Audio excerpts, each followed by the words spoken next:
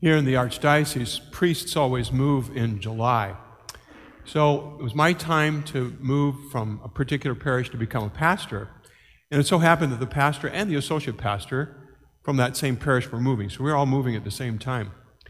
And the new pastor was coming in, and he got there before the new associate pastor. And I was observing what the new pastor was doing on my way out. He was rearranging the kitchen and doing all these kind of other things. And I thought, oh my goodness, you're redoing everything even before your associate arrives, and you're not going to talk about that together. And I thought, oh boy, I'm glad I'm not going to be living here, because it seems like that things would just be rearranged and then you just have to put up with it. And I thought, you know what? Seriously, this guy was kind of a my way or the highway kind of guy. And I thought, bye, I'll see ya. I'll use the highway. But I thought of that instance because of today's gospel. I already introduced it in saying how brilliant Peter was just before what we heard today. But now, after Peter had identified Jesus as the Messiah, the Son of God, which he is, then Jesus started to reveal to his disciples what that meant for him to be the Messiah. And you heard he would be persecuted by the elders, chief priests, and scribes, that he would suffer, that he would die, and then that he would rise from the dead. Now, Peter had just been this newly minted pope. He wouldn't be pope until Jesus died and rose, but there he was. He was getting some authority. And the thing is that you heard how strenuously, strongly, Peter objected to what Jesus said. And when I was kind of thinking about and researching this a little bit, in the original language, the Greek language, it says that Peter grabbed a hold of the garment of Jesus and pulled him toward him in private, but that must have been quite a spectacle, because he wanted to rebuke Jesus about what the Messiah was to be. We're starting to get the sense of my way, not God's way. And, well, after Peter had rebuked Jesus, then that's why Jesus called him Satan, which means you're getting in the way. You're throwing yourself across what I am supposed to do.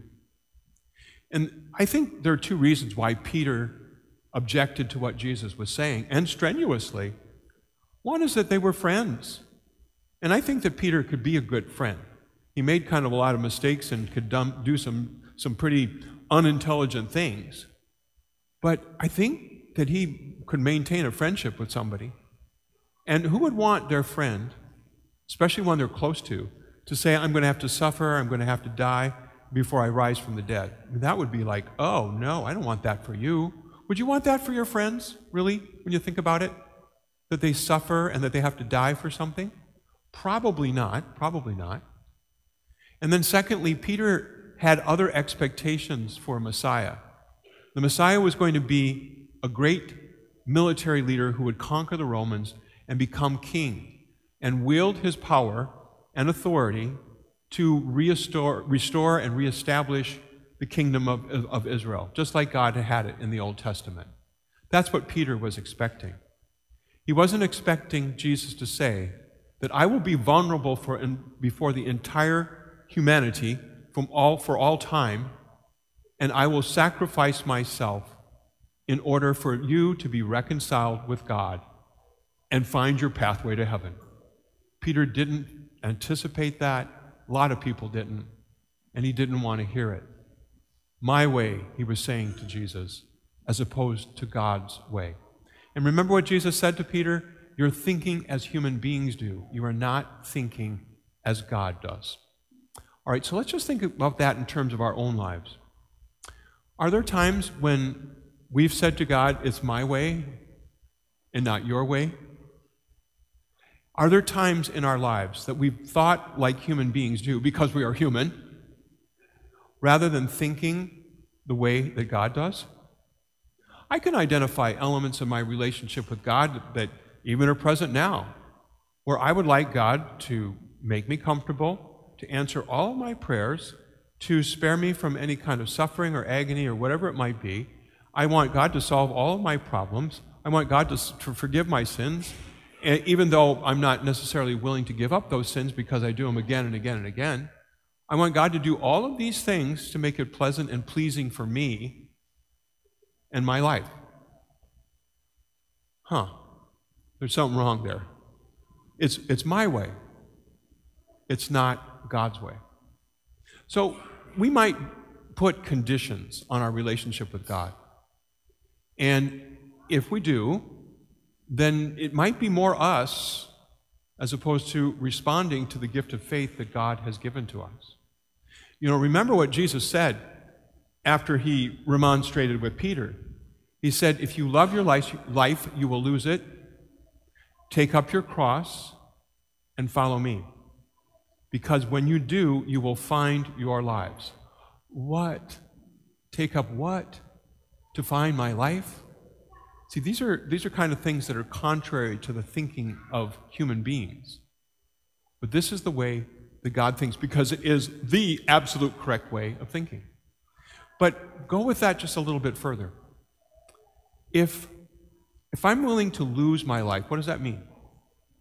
I'm willing to put Jesus first in my life. Remember that gospel we had way long time ago this year where he said, prefer nothing but me. Prefer nothing but me. Putting Jesus first and central in your life or my life. Now that's cool to think about, but it's not easy to do, and we can't do it without God's assistance. But if I'm going to prefer to God to everything, Jesus to everything, then that means that I'm going to love some things less. I'm going to turn away from things I'm doing right now. I'm going to change the way that I'm thinking with God's help. I'm going to be repentant my whole life long of things that are not of God in my life. And that's just not easy to do, and that's where that cross comes in too, right? Because we are sacrificing ourselves and parts of ourselves in order to have Christ first in our lives. And we think that when that happens, that is going to be such a tragic loss in our lives, that we're going to lose our sense of identity, that we're going to lose our sense of self. But the counterintuitive thing here is that when we give ourselves to Christ, then we find ourselves, and we know ourselves, and we know who we are more deeply and more completely, because God reveals us to ourselves, if you will. God reveals you to yourself. And so the more that we give of ourselves to God, the more we know who we are, the more we know who God is, and the better we can be to respond to God, to his teachings, and what he asks of us in our lives, what he wants us to do. Sometimes when we think about putting Jesus first is that, well, then I won't be able to love my wife or my husband or my children or the other special people in my life. But that's not true. That's not true. When you prefer Christ first, when you prefer God first, he's going to show you how to better love your spouse, your kids, and those people in your lives. He's not going to ask you to give up your job or any of these kind of things because you need to have some livelihood. But what he's going to do is he's going to ask you to choose the jobs that are of him as opposed to of the world. He's going to ask you to work for and with him as opposed to just working for and with yourself.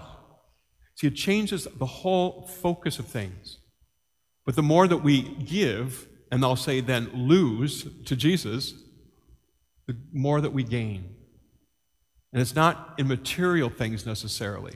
It's not necessarily in the praise of others. But it is what we gain is life in God, a richness of life that takes us to eternity. This is God's way, and it's different than my way or your way.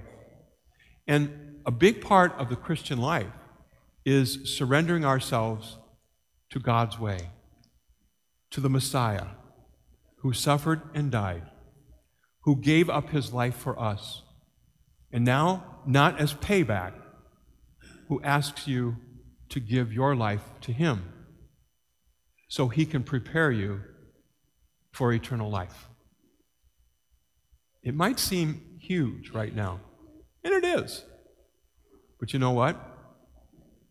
Eternity is even greater, larger. It's infinite. It doesn't stop. It has no beginning.